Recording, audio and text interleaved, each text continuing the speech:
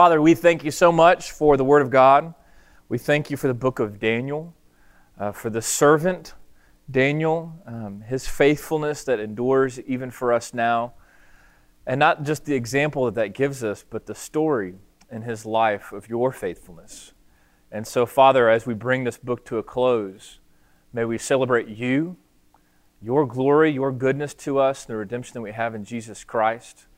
We pray, God, that you would be with all of our endeavors, especially as we break for the summer. God, we do lift up our city to you and all that is going on in your church. And Father, we also lift up RTS. And we pray, Lord, that as they really begin to sink in a new chapter as a seminary in our city, we pray, God, that you would provide students and faculty and a place to study. And so, God, there are so many different requests before us, from mission trips to things that we will break, all of these things that we anticipate this summer. We pray, God, that you would be with us. Until that comes, though, help us to sink in now. Help us to dive deep into your word. May we be changed by it. We ask this in Jesus' name. Amen. Daniel 12, that's where we're going to be. Daniel 12. To begin, I want to begin this way. After, and this is his account, after dreaming about the end of the world in a series of dreams, Michael Stipe penned these words. It's kind of early for poetry, so I want you to try to pay attention as best you can, okay? That's great. It starts with an earthquake. Birds and snakes and aeroplanes, and Lenny Bruce is not afraid. I have a hurricane, listen to yourself churn. World serves its own needs, don't misserve your own needs. Speed it up a notch, speed grunt, no strength. The ladder starts with clatter, the fear of height down. Wire and a fire represent the 7 games. Government for hire and a combat site. Left her, wasn't coming in a hurry, with the furies breathing down your neck. Team by team, reporters baffled, trumped, tethered, cropped. Look at that low plane. Uh-oh, overflow, population, common group. Save yourself, serve yourself. World serves its own needs. Tell me with the rapture and the reverent in the right, you vitriolic, patriotic, slam fight, bright light, feeling pretty psyched. It's the end of the world as we know it. It's the end of the world as we know it. It's the end of the world as we know it. And I feel fine. Yeah, by now, if you're paying attention, you know who Michael Stipe is. Lead singer of the great Athens, Georgia rock band REM. Penned those words that became just this very singable, popular song. The end of the world as we know it, the end of the world as we know it, the end of the world as we know it, I feel fine. It's amazing how kind of fascinated we are as a society, as a culture, about the end of the world. And not just in songs and music, but if you think about it, literature, movies, think about some of the great movies like Armageddon, great movie. I'm kidding, obviously. Come on. Gosh. Unbelievable. But think about literature, War of the Worlds, 1984. I mean, the list goes on. WALL-E, think about it. It's a great Armageddon-type movie, WALL-E. So many of our culture, we're fascinated by the end of the world. And really, our fascination, I think, boils down to really 2 questions. When is the end of the world going to happen? Okay, we all want to know when. And then we want to know what's going to happen. What's it going to be like? How will the world end? You know, is it going to end like in the War of the Worlds, where it's alien invasion? That's how it's all going to come to an end? Or is it going to be more like society's undoing, like 1984? Or like in WALL-E, are we going to end everything by just destroying our environment, right? Destroying the world? How is the world going to end? What's going to happen? When is it going to happen? And it's interesting that these 2 questions really find their place not only in our culture, our society, but in the Bible itself. These are the 2 questions that are asked to Jesus on the Mount of Olives, Matthew 24. His disciples come to him in Matthew 24 and they say, "Tell us, when will these things be? And what will be the sign of your coming at the end of the age?" Jesus, when is the end going to happen, and what's it going to look like?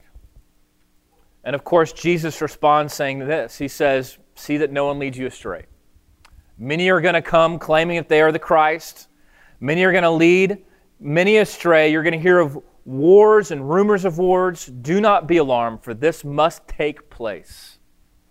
And then he goes on and says this, but concerning that day and hour, no one knows, not even the angels, nor the Son, but the Father only.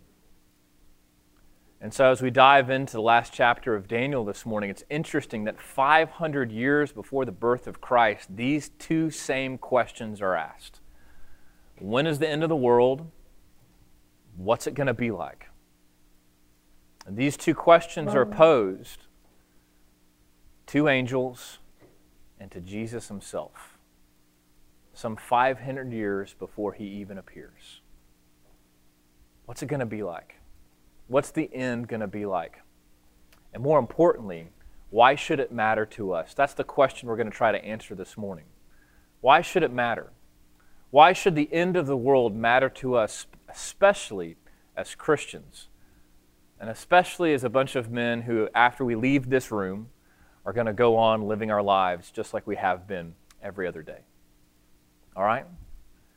So, the first thing I want us to see regarding the end of the world, particularly in Daniel 12, is that there will be a resurrection. Okay? There will be a resurrection.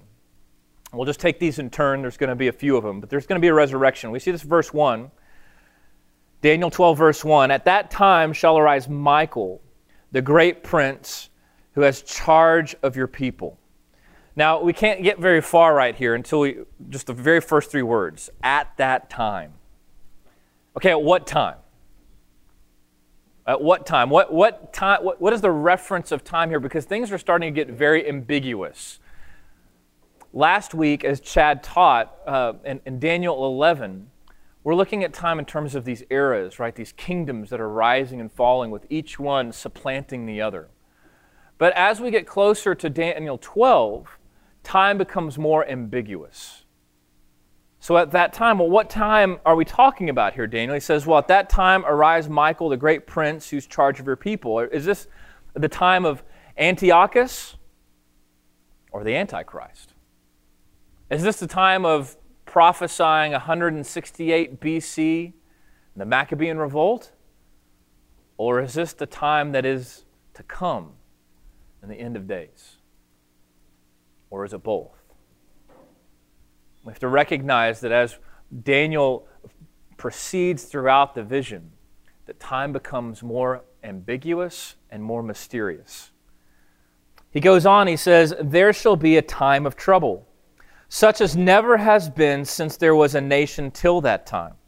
But at that time your people shall be delivered, every one whose name shall be found written in the book. And many of those who sleep in the dust of the earth will awake, some to everlasting life, and some to shame and everlasting contempt. And those who are wise shall shine like the brightness of sky above, and those who turn, many to righteousness, like the stars forever and ever. Now, I don't want this significance of what Daniel just penned for us to be lost on you. And the reason is because it sounds very Bible, right? It sounds like the Bible. This is very unique, especially for the Old Testament. This is the only place in the Old Testament where you see the idea of a twofold resurrection happening. The only place. And it's the first place in the Old Testament that you see mention of eternal life at all.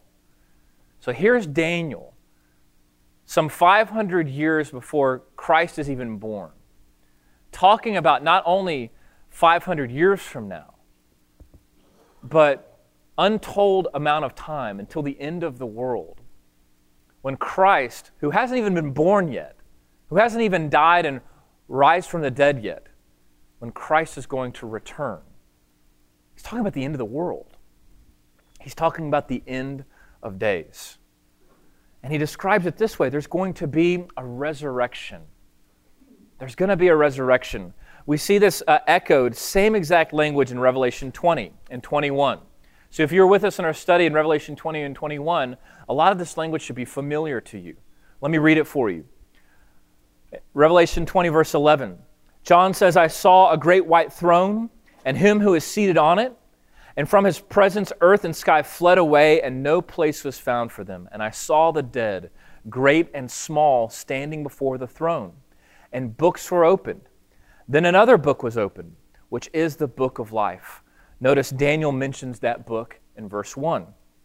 But at that time your people shall be delivered, everyone whose name was found to be written in the book. Okay? There's a parallel. Okay, John again. John in Revelation 20, verse 13. He says, the dead were judged by what was written in the books, according to what they had done. And the sea gave up the dead who are in it. Death and Hades gave up the dead who were in them. And they were judged, each one of them according to what they had done. Then death and Hades were thrown into the lake of fire. This is the second death, the lake of fire. And if anyone's name was not found written in the book of life, he was thrown into the lake of fire. And then I saw a new heaven and a new earth. For the first heaven and the first earth had passed away, and the sea was no more. And I saw the holy city, New Jerusalem, coming down out of heaven from God, prepared as a bride, adorned for her husband. That's the context. All right, this biblical parallel, Revelation 20, Daniel 12. This prophecy, both from Daniel and from John, that one day there will be the end. And at the end, there will be a resurrection of all people. And all people will be judged. All people. Resurrected to judgment or resurrected to have eternal life. Now, as Christians, the resurrection is an essential doctrine for us. It's been essential for 2,000 years. The Apostle Creed, very last stanza of the Apostles' Creed says, I believe in the Holy Spirit, the Holy Catholic Church, the communion of saints, the forgiveness of sins, and what? The resurrection of the body. Do you think that way? Do you think of your life, not just in terms of maybe 80 years, but do you think of your life in terms of eternity? Do you recognize that you are going to live forever? That we as Christians believe in the resurrection of the body. That you will be resurrected. Do you believe that? Because if you did, if I did, if we really believed that, I think it would change the way we think about life today, would it not? The Apostles' Creed, I believe in the resurrection. Why is it so important that we believe in the resurrection? Well, it's not just for our sakes. It's the foundation of everything that we believe as Christians. Paul says this in 1 Corinthians 15. Right? He says, some of you are saying that there's no resurrection of the dead. If there's no resurrection of the dead, then we have a problem, don't we? If there's no resurrection of the dead, that means Jesus Christ did not rise from the dead. And if Jesus Christ did not rise from the dead, then we of all people are the most to be pitied. There will be a resurrection. We may not know what or when, but we know that there will be a resurrection. That's the first thing. The second thing we see about the end of days in the book of Daniel is that there's going to be a reckoning. That with the resurrection, there is a reckoning, there is a judgment. We saw that in Revelation 20 and 21. We see that in Daniel 12, verse 5. Daniel says, Then I, Daniel, looked, and behold, two others stood, one on this bank of the stream, and one on that bank of the stream. Okay, two others other than who? Look at verse 6. And someone said to the man clothed in linen. Okay, so I want you to kind of envision this in your mind. You have to go back to Daniel 10. So in this vision, Daniel sees this man standing, clothed in linen. And a couple weeks ago, I argued that that was Christ, the pre-incarnate Christ. So he said, now there's two others standing. So you have pre-incarnate Christ, the one clothed in linen. He's hovering over the water, over the river. On this bank, you have one person. On this bank, you have the other. Those names aren't mentioned, but again, I think we have good reason to believe that one of them is probably Michael, the angel Michael, the other one being the angel Gabriel. So here's Daniel. I want you to picture it in your mind. Up, hovering above the water.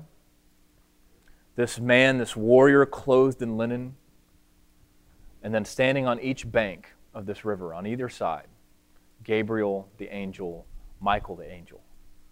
So here he is, he sees this, and then he hears one of them ask this question: how long shall it be until the end of these wonders? Remember the first question that the disciples asked Jesus, the Mount of Olives. When? Tell us, Jesus, when will these things be? It's the same question in the book of Daniel. When? When are these things going to come to pass? How long will it be till the end of these wonders? And then Daniel looks up and he hears the man clothed in linen who is above the waters, verse 7. And he raised his right hand and his left hand towards heaven, and he swore by him who lives forever that there would be for a time, times, and half a time, and that when the shattering of the power of the holy people comes to an end, all these things would be finished. All right, so what's the answer that Jesus, pre-incarnate Jesus, gives? Time, times, and half a time. What does that mean? No, I'm serious. What does that mean? Because I have no idea. I cannot tell you how many theologians and commentators have tried to explain what time, times. A lot of great theories out there, okay? Time times half a time, perhaps it's years, right? One time unit being a year, times being 2 years, half a time, half a year. That's 3.5 years. I could tell you why that seems to be a good theory, where that comes from, right? Judgment lasting for 7 years. This is half of it. There are so many ways to go about it. Maybe it's eras or epochs. Maybe it's year, but year really means an age, right? There's so many ways we could take this, and I think we get so distracted, just as the disciples were distracted with Jesus. Because remember, what did Jesus say about the end? When's it going to happen? God knows. It's a great answer. God knows. And I think we miss actually what Jesus tells us, not the amount of time that's going to last, but how will we know? When is it going to happen? Well, what does he say? He says, when the shattering of the power of the holy people comes to an end. Okay, well, what does that mean? When the shattering of the power of the holy people. Who are the holy people?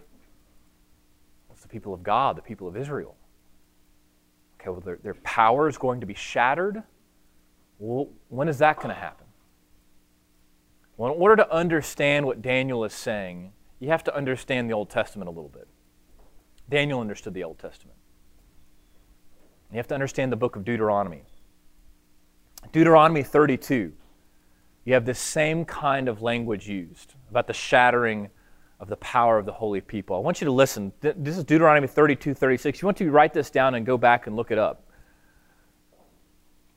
For the Lord will vindicate his people and have compassion on his servants when he sees that their power is gone and that there is none remaining, bond or free. See now that I, even him, am he, and there is no God beside me. I kill and make alive, I wound and I heal. There is none that can deliver out of my hand. For I lift up my hand to heaven and I swear. Where have you heard that before? Jesus just now lifting up his hands and swearing. For I lift up my hand to heaven and I swear, if I sharpen my flashing sword and my hand takes hold of judgment, I will take vengeance on my adversaries. I will repay those who hate me. So what is this a reference to?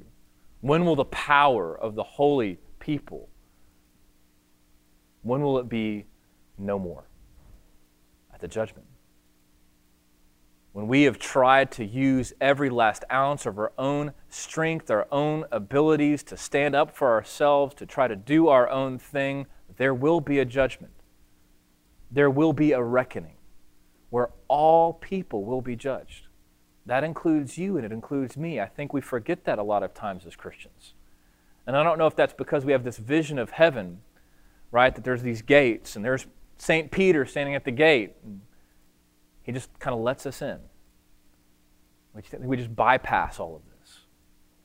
But we're told in the Bible there's going to be a judgment, a reckoning of all people.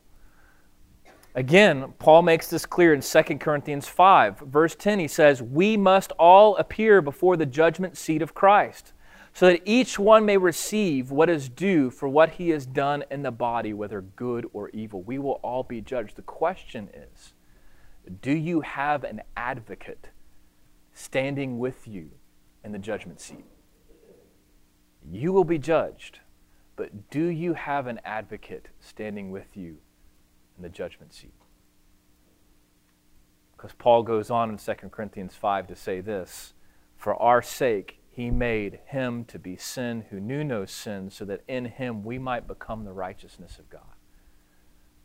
We will be judged, but the beauty of the good news of the gospel of Jesus Christ is this, is that Jesus Christ was judged for us, and he bore our judgment on the tree that we might have life. There will be a reckoning. And all those who know Jesus Christ, who are calling upon his name, that reckoning, that judgment will fall on Christ. Okay, third, there's going to be a judgment, a reckoning. Third, there's going to be a refinement. There's going to be repentance. Look at verse 8. Daniel says, "I heard, but I did not understand." That's good. We relate to that, don't we?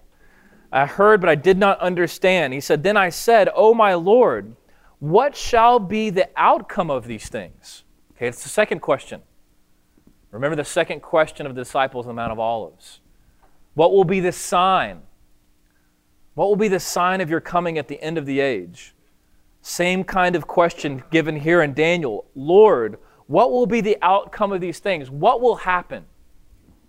What will the end of the world be like? Verse 9, it says, he said, "Go your way, Daniel, for the words are shut up and sealed unto the end of time." In other words, go on, Daniel. Live your life. Right? This is going to be sealed up. It's going to happen. But go on and live your life. He goes on, he says, verse 10, "Many will purify themselves and make themselves white and be refined. But the wicked shall act wickedly. None of the wicked shall understand, but those who are wise shall understand." I think there is nothing quite like the end of the world to have a come to Jesus moment, right? And I think that's what we're seeing here. I think it's one of the reasons why we don't like to think about the end of the world very much. But if you really recognize the world's going to end, if there's going to be a judgment, then if there's even an ounce of reverence in you, you're going to bow down and you're going to repent. Are you not? And I think this is what this is talking about. Like there's going to be a refinement. There are going to be people, as they recognize that the end is coming, who are going to repent, who are going to turn from their wickedness and turn back towards Jesus himself. We see this same kind of prophecy given in the book of Malachi. Just listen, Malachi 3. "Behold, I send my messenger. He will prepare the way before me, and the Lord will suddenly come to the temple. And the messenger of the covenant in whom you delight, behold, he is coming. And who can endure the day of his coming? Who can stand when he appears? For he is like a refiner's fire, like fuller's soap." When Christ returns, there's going to be a refinement, opportunity of repentance, that all those have an opportunity, as Malachi continues to say, "Return to me and I will return to you." But Daniel also gives a warning. There will be others who are just going to continue in their wickedness, who are going to press even harder, even deeper into their sin. There's going to be a refinement. So the question is, what do we do with that now? Well, we don't know when the end is going to come. But what does repentance look like in your life? Right? What are you avoiding so you don't have to have a come to Jesus moment? And what does it look like to recognize Christ is going to return? We don't know the day or the time, which means, do you know what? When could it happen? You ever think about that? We always assume it's got to be right thousands and thousands of years. I mean, not in our lifetime. But when could it happen? Well, it could happen today. What does repentance look like in your life? Fourth, there's going to be rebellion. Not just those who are going to continue in their wickedness, but we're told, verse 11, "And from that time the regular burnt offering is taken away, and the abomination that makes desolate is set up. and there will be 1,290 days. Blessed is he who awaits and arrives at the 13 and 35 days. Okay, what do we do with that? All right, a couple things here. One, 1,290 days, 1,335 days. Again, a lot of ink spilled over that. 1,290, 13 and 35, that's roughly 3.5 years. Maybe it's time times and half a time. Again, there's so much we could make of it. It's an impossible to know for certain. Again, when will it happen? Only God knows. But here's what we do know. He talks about this abomination that makes desolate. Now, if you know your Bible very well, you know that Jesus actually references this exact verse in Matthew 24. Again, Matthew 24, this is what he says. Verse 25, he says, "So when you see the abomination of desolation spoken of by the prophet Daniel standing in the holy place, let the reader understand. Then let those who are in Judea flee to the mountains." That's one of my favorite little phrases in the Gospel of Matthew, let the reader understand, because if you're honest, you're like, I don't understand. I'm really trying to understand Jesus, but I don't understand. Here we are, he says, the abomination of desolation spoken by the prophet Daniel, that's right, we're reading Daniel 12. When you see that happen standing in the holy place, let those who are in Judea flee to the mountains. Okay, what is this referring to? What's the abomination of desolation? What's an abomination? Abomination is a travesty. It is a sacrilege. What's the desolation? Well, it's the temple being desecrated. All right? The temple being desecrated. Right? The worship of God being completely spit upon. Now, when have we seen that? What could this be referring to? Well, a few weeks ago, I talked about Antiochus, the Maccabean revolt, right? Setting up this statue and desecrating the temple. Could it be that? Could that be what Daniel's referring to? Is that the abomination of desolation? Or perhaps it's when the temple was eventually completely destroyed, the second temple, by Nero, right? Could that be? When the Romans completely destroyed Jerusalem and destroyed the temple, could that be the abomination of desolation? Or maybe it's an abomination of desolation that is to come. A future desolation when the Antichrist comes and the world comes to an end. Could that be what it's about? I think, again, what you see in the book of Daniel is this kind of mysterious way that time becomes a little squishy. Because I think he's, yes, referring to Antiochus, he's referring to Nero, but he's also referring to evil that is to come. And the point is this, look, there's going to be rebellion. People who are going to rebel against God and against his kingdom. And we're going to see that with kingdom after kingdom after kingdom of man in this world until the very end. When there will be a last rebellion, a last revolt. When people will try to establish a kingdom to supplant the kingdom of God. So last thing, what I'll send you to your tables. What do we do with all of this? Well, last thing I think that you need to see is what is told to Daniel is that there's going to be rest. There's going to be rest. At the end of days, there will be rest. Verse 13, Daniel is told, go on your way till the end. Live your life. Go on your way till the end, and you shall rest, and you shall stand in your allotted place at the end of days. In other words, rest is coming. Know this, rest is coming. Think about all that Daniel has been through, right? Let's go back. What has Daniel been through in his life as an exile in the Babylonian court? What has he endured? Come on, let's review. Where's he been? Come on, my daughters can do this. Lion's Den, yeah. He's been in a lion's den. Why? Why did he get sent to a lion's den? Because he was faithful to God and unfaithful to who? To a Babylonian king. Right? Where else has Daniel found himself? In a furnace, right? Well, the three friends were in a furnace. But he has found himself persecuted, right? Remember, go all the way back to the very first chapter, right? You need to eat this food. I can't do that, right? Time after time after time after time after time. Daniel's struggling to live faithfully after God in a faithless culture that is calling him to do otherwise, right? He's a sojourner, just like you, just like me. He's in exile. And here he is being promised, look, at the end of your journey, at the end of your sojourn, there's going to be rest. There's going to be rest. And so persevere, persist, rest is coming.